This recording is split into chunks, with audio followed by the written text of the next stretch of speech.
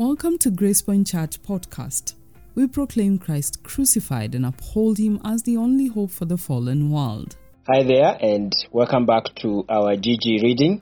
This is Christ's Call to Discipleship by James Montgomery Boyce. Today, we are looking at chapter 10, that is New Relationships. This is page 124 to 134, New Relationships. James begins by quoting from Luke 14:26 to 27, and I quote, "If anyone comes to me and does not hate his father and mother, his wife and children, his brothers and sisters, yes, even his own life, he cannot be my disciple. And anyone who does not carry his cross and follow me cannot be my disciple." Luke 14:26 to 27. Now we live in a disintegrating world. But in the midst of disintegration, no principle so unites people as family feeling. Dictators know this. They do everything possible to set husbands against wives, wives against husbands, and especially children against parents, or to increase loyalty toward the government. Quite frequently, when I am conducting weddings, I point out that the family is the most basic of all human institutions. The family was the first school, from the education that took place in the home or other institutions of education, that is grade school, academies, colleges and vocational institutions developed. The family was the first hospital. Healing and nursing originally took place within the home. The family was the first government. From a father's leadership in his home came patriarchal, monarchical, and eventually democratical forms of human rule. If the family stands, society stands. If the family falls, these other forms of social achievement and order will fall with it. Christian readers write about this at great length. I think of books like Is There a Family in the House by Kenneth Chaffin, Christians in Families by Roy W. Fairchild, and Heaven Help the Home by Howard G. Hendricks. These writers are worried about the family and want to strengthen it. Hendricks says the Christian home must blossom in a field of weeds. What right-thinking Christian would fail to echo that wish? What right-thinking non-Christian would fail to echo it? It is therefore something of a shock to study Christ's words about discipleship and find him saying what on the surface appears to be the very opposite. He says, "If anyone comes to me and does not hate his father and mother, his wife and children, his brothers and sisters, yes, even his own life, he cannot be my disciple." Luke 14:26. In this verse, Jesus seems to be tearing the home apart rather than strengthening it. Here we begin with a subtitle, A Hard Saying of Jesus. A Hard Saying of Jesus. This clearly is one of the hard sayings of Jesus, and it is hard in more ways than one. England's F.F. Bruce has written a book entitled The Hard Sayings of Jesus, in which this verse is discussed, and he concludes that it is hard for two reasons. Number one, it is hard to accept. And number two, it is hard to reconcile with Jesus' other teachings. The attitude which it seems to recommend goes against the grain of nature, and it also goes against the law of love to one's neighbor, which Jesus emphasized and radicalized. If the meaning of neighbor must be extended so as to include one's enemy, it must not be restricted so as to exclude one's nearest and dearest. One way of handling this problem is to regard these words merely as an example of Semitic hyperbole. Hyperbole is extravagant exaggeration for the purpose of emphasizing a point. If this is the case, Jesus is saying what in Matthew 10:37 to 38 he says in calmer tones. Anyone who loves his father or mother more than me is not worthy of me. Anyone who loves his son or daughter more than me is not worthy of me. And anyone who does not take his cross and follow me is not worthy of me. He means only that the interests of God's kingdom must be paramount among his followers. But there are a number of reasons for thinking that this may be too facile a handling of the text. For one thing, it is probably not a proper interpretation of the word worthy in Matthew 10. We take that word lightly. No one is worthy of Christ. We think and dismiss it. That is probably not what Jesus meant. When he said, anyone who fails to do so and so is not worthy of me, he probably meant precisely what he says in Luke 14:26, namely, he cannot be my disciple, which means he cannot be saved. Second, the context makes Matthew's statement stronger than it first appears. It is true that in verse 37, Jesus speaks merely of loving one's father, mother, son, or daughter more than himself. But in the verses immediately before this, he says two very important things. First, he speaks of our failing to acknowledge him before men, saying, whoever acknowledges me before men, I will also acknowledge him before my Father in heaven. But whoever disowns me before men, I will disown him before my Father in heaven. Verse 32 to 33. That is speaking of salvation or loss of it. Secondly, he speaks of bringing divisions to this world. Do not suppose that I have come to bring peace to the earth. I did not come to bring peace, but a sword. For I have come to turn a man against his father, a daughter against his mother, a daughter-in-law against her mother-in-law. A man's enemies will be the members of his own household. Verse 34 to 36. It is after this that Jesus speaks of loving a father or mother, son or daughter more than himself. In this context, the words in Matthew are not essentially different from the words in Luke. Both speak of a situation in which a person must choose between Christ and other persons, even members of one's own family. They declare that one cannot be Christ's follower without rejecting anyone who is opposed to him or who would exercise a higher position of affection and authority in the disciple's life. Luke 14:25 to 33 contains three sentences, each ending with the words, cannot be my disciple. The first says that unless we hate members of our families, yes, even our own lives, we cannot be Christ's disciples. The second says that unless we take up the cross and follow Christ, we cannot be his disciples. The third says that if we do not give up everything we have, we cannot be Christ's disciples. These are three ways of saying that we must count the cost in all areas and at all times if we would be Christians. Another subtitle here, Beyond Accounting. Beyond Accounting.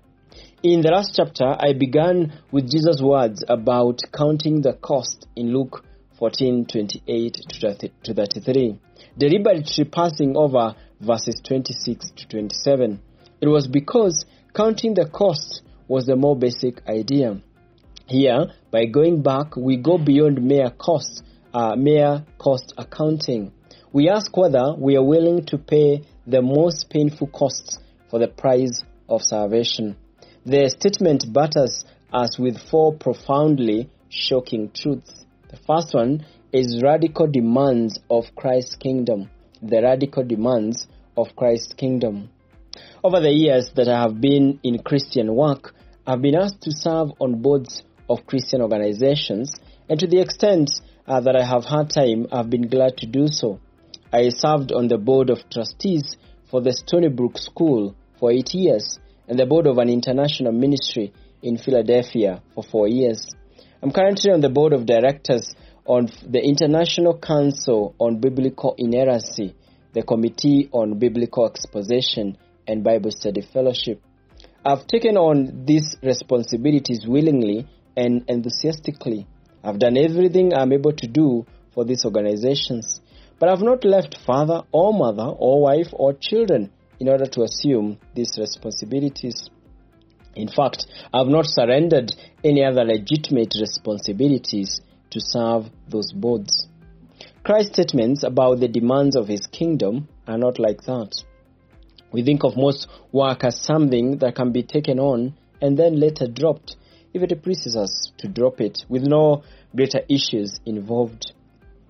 But when Jesus presented the demands of his kingdom, he always demanded the most radical commitment from his followers. It was not something that could be taken up and then dropped. It was not a part-time occupation. Another way of saying this is that the coming of Christ's kingdom and the corresponding demands of discipleship was something utterly new in this world.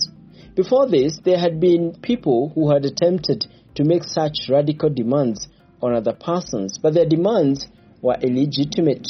They presented mere human institutions, and the demands of mere human institutions were relative.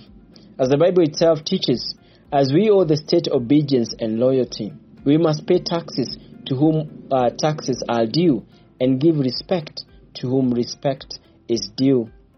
But the state is not absolute. There are times when we must disobey it or prove false to God. The family also has claims on our loyalty, but it is not absolute. The claims of service organizations, political parties, businesses are all relative. Not so with Christ's kingdom.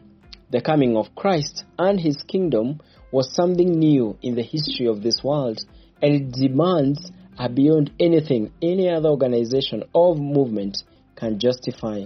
Jesus made this point by contrasting his demands with the demands even of so high and honorable institution as the family. The second one is the unique authority of Jesus Christ. The unique authority of Jesus Christ.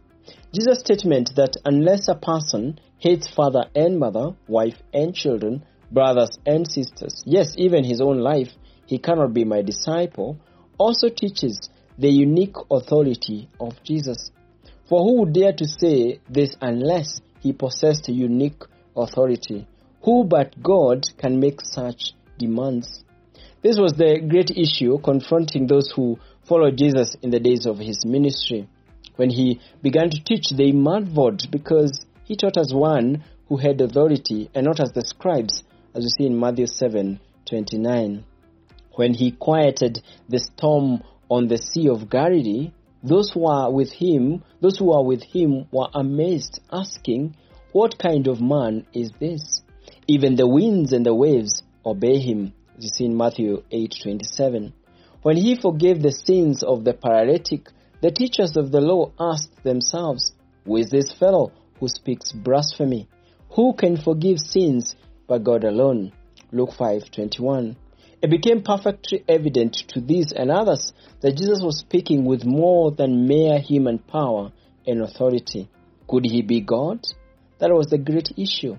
As we know, some rejected that conclusion and eventually crucified him as a blasphemer and deceiver. But those who recognized his authority, substantiated by his miracles, they went on to the inevitable conclusion and worshipped him. If Jesus is God, then the demands of his kingdom are more radical than we have hitherto imagined. When we hear Jesus saying that we must hate our mothers and fathers, wives and children in order to be his disciples, that seems shockingly extreme. But if he is God, it is not extreme at all. If he is God, nothing he could possibly demand could be outrageous. If he is God, we owe him total obedience and total self-surrender. Yes, even our own lives are not too much to give in his service. On the other hand, the fact that Jesus is God makes the self-surrender all right. For God is not an arbitrary deity who has no concern for us, who we might wrongly imagine has concern only for his own self-aggrandizement. God made us. He has given us life and families and homes and a reasonable portion of this world's goods. These things are good because they are made by God and are God's gifts. It follows that if God requires us to give up one or more of these things in a specific situation, as a pioneer missionary might have to do in order to take the gospel to remote and dangerous areas of the world, it is because the demand, hard as it may appear, is nevertheless good in that particular situation. If God is commanding, what is commanded is good for others and for ourselves as well. The third thing is the inescapable priorities of true discipleship. The inescapable priorities of true discipleship. As soon as we talk of good in every situation or of personal sacrifice in a specific situation, we tend to relax, assuming that we are therefore off the hook under the disturbing radical nature of true Christian discipleship does not affect us. This is a false conclusion. It is true that Jesus may never ask us to break with our families for his sake, or, as in the case of the rich young man, sell all we have and give it to the poor and come and follow him. In the great majority of cases, this is not required. But we must be willing to obey in this or any other areas if Jesus asks it.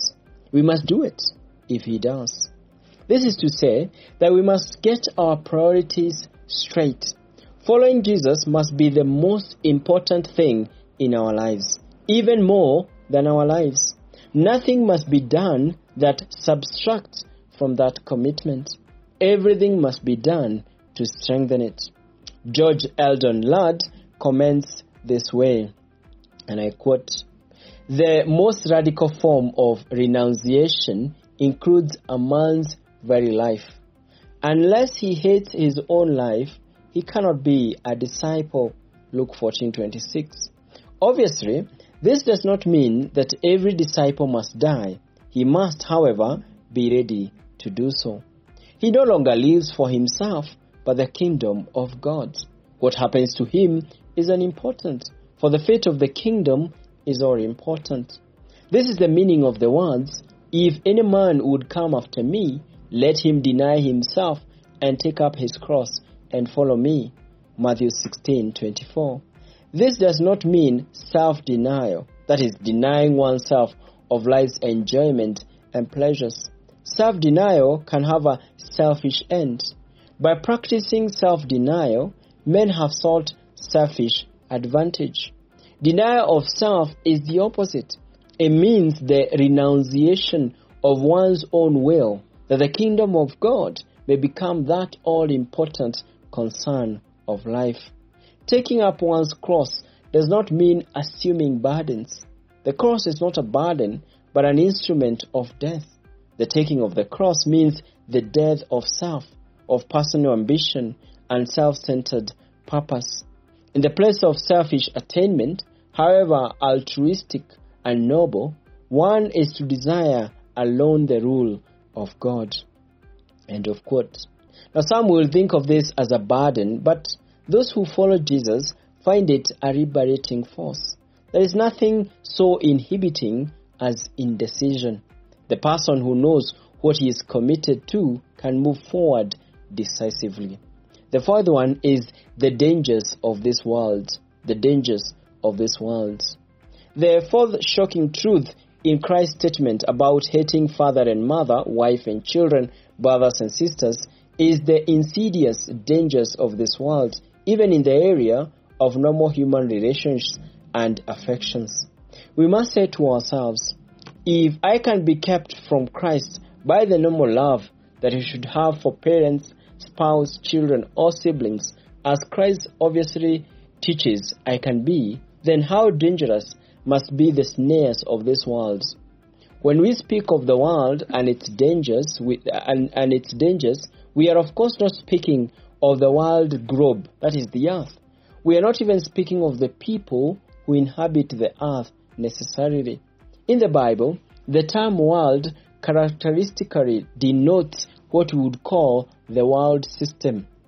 It is the way the world operates. It concerns the world values and priorities.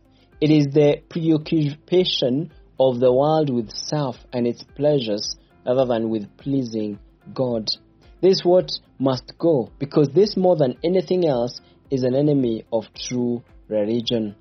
Bishop J.C. Ryle asks, and I quote, "Is it not true that nothing damages the cause of religion so much as the world? It is not open sin or open unbelief which robs Christ of his professing servants so much as the love of the world, the fear of the world, the cares of the world, the business of the world, the money of the world, the pleasures of the world, and the desire to keep in with the world. This is the great rock on which thousands of young people are continually making shipwreck. They do not object to any article of the Christian faith. They do not deliberately choose evil and openly rebel against God. They hope somehow to get to heaven at last, and they think it proper to have some religion. But they cannot give up their idol. They must have the world.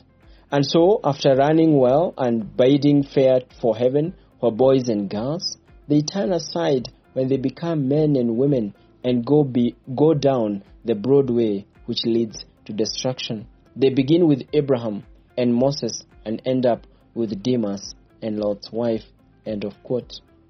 The world is sophisticated, persistent, and insidious in its temptations. How can we resist these temptations if they can come to us even through the proper and desirable affection and loyalty we feel for members of our own families? The chief way is to be bold in confessing Jesus Christ. During World War I, one of my predecessors at 10th Presbyterian Church, Donald Gray Barnhouse, led the son of a prominent American family to the Lord. He was in the service, but he showed the reality of his conversion by immediately professing Christ before the soldiers of his military company. The war ended. The day came when he was to return to his pre-war life in the wealthy suburbs of a large American city. He talked to Barnhouse about life with his family and expressed fear that he might soon slip back into his old habits. He was afraid that love for parents, brothers, sisters, and friends might turn him from following after Jesus Christ. Barnhouse told him that if he was careful to make public confession of his faith in Christ, he would not have to worry. He would not have to give improper friends up. They would give him up. As a result of this conversation, the young man agreed to tell the first 10 people of his old set whom he encountered that he had become a Christian. The soldier went home. Almost immediately, in fact, while he was still on the platform of the suburban station at the end of his return trip, he met a girl whom he had known socially. She was delighted to see him and asked how he was doing. He told her, "The greatest thing that could possibly happen to me has happened." "You are engaged to be married?" She exclaimed. "No," he told her. "It is even better than that. I have taken the Lord Jesus Christ as my Savior." The girl's expression froze. She mumbled a few polite words and went on her way. A short time later, the new Christian met a young man whom he had known before going into the service. "It's good to see you back," he declared. "We'll have some great parties now that you have returned." "I've just become a Christian," the soldier said. He was thinking, "That's true." Again, it was a case of a frozen smile and a quick change of conversation. After this, the same circumstances were repeated with a young couple and with 2 more old friends. But this time, word had got around, and soon some of his friends stopped seeing him. He had become peculiar, religious, and who knows, they may even have called him crazy. What had he done? Nothing but confess Christ. The same confession that had aligned him with Christ had separated him from those who did not want Jesus Christ as Savior, and who in fact did not even want to hear about him. So it will be for you. Nothing will so keep the world at bay as a frank confession of Christ. It is the way to be his disciple. Another subheading here as we conclude: old family, new family. Old family, new family. I believe I hear what some may be thinking. It is all well and good to be talking about breaking with old social acquaintances or other distant friends, but that is quite a different thing from breaking with one's parents, or worse yet, one's husband or wife. These relationships that cannot simply be done away with, and any strain along those lines is painful. That is true. I offer this consolation. First, it is often the case, indeed, it is generally the case, that God works in families and thus uses one who has become a Christian to draw his relations after him. It is remarkable how this happens. At first, there may be great misunderstanding, even hostility. Parents especially tend to regard a child's new faith as a rejection of them and their values. But a change often occurs. Hostility is replaced by curiosity and then by respect for the new way of life. Conversations follow, and before long, the parent, brother, sister, or others turn to Jesus. I've been a pastor for many years, and I have noticed something interesting. A generation ago, the church was filled with parents who were grieving over an errant son or daughter. The parents were believers, but the children had rejected Christianity and were living the world's life. Today, it is often the reverse. The children, often college students or young career people, have found Christ, and they are now concerned for their parents. Moreover, I have noticed that through the witness of the children, many of these parents come to Jesus. If you're having trouble with your family as a result of your attempts to follow Jesus, do not despair. Count it a temporary thing. You must follow Jesus regardless of what your family may say or do, but reason that the very fact that God has called you is encouragement to think that He may also call them. As Charles Spurgeon once said, you may be the spiritual decoy to bring them into the gospel net. Second, do not forget the wonderful new family God has given you through the work of Christ. You have much in common with the members of your natural family, similar personalities, shared experiences. But you have much more in common with your new family, the family of believers. It is what Jesus spoke of in Mark 10:29-30, as text still to be studied. He declared, I tell you the truth, no one who has left home or brothers or sisters or mother or father or children or fields for me and the gospel will fail to receive 100 times as much in this present age, homes, brothers, sisters, mothers, children, and fields, and with them persecutions, and in the age to come, eternal life. What a great family this is. It is one family because the members all have one father. They have one mother, the true invisible church. They have one elder brother, Jesus Christ. This is a happy family because the members have turned from sin and are striving to obey Jesus. Pride is abhorred by this family. All rest their hope of salvation on what Jesus Christ has done, and they have no confidence in themselves. They read the same Bible. They go to the same throne of grace in prayer. They strive for the same gifts of grace. That is love, joy, peace, patience, kindness, goodness, faithfulness, gentleness, and self-control. See Galatians 5:22-23.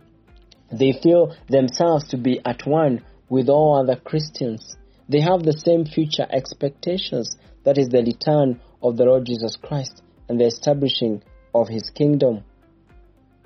They look to be united around His throne at the final resurrection. Does the fellowship of Christ's cross cost? Indeed it does, but it has great compensations, blessing now and life in the world to come. The fellowship of Christ's cross has a cost.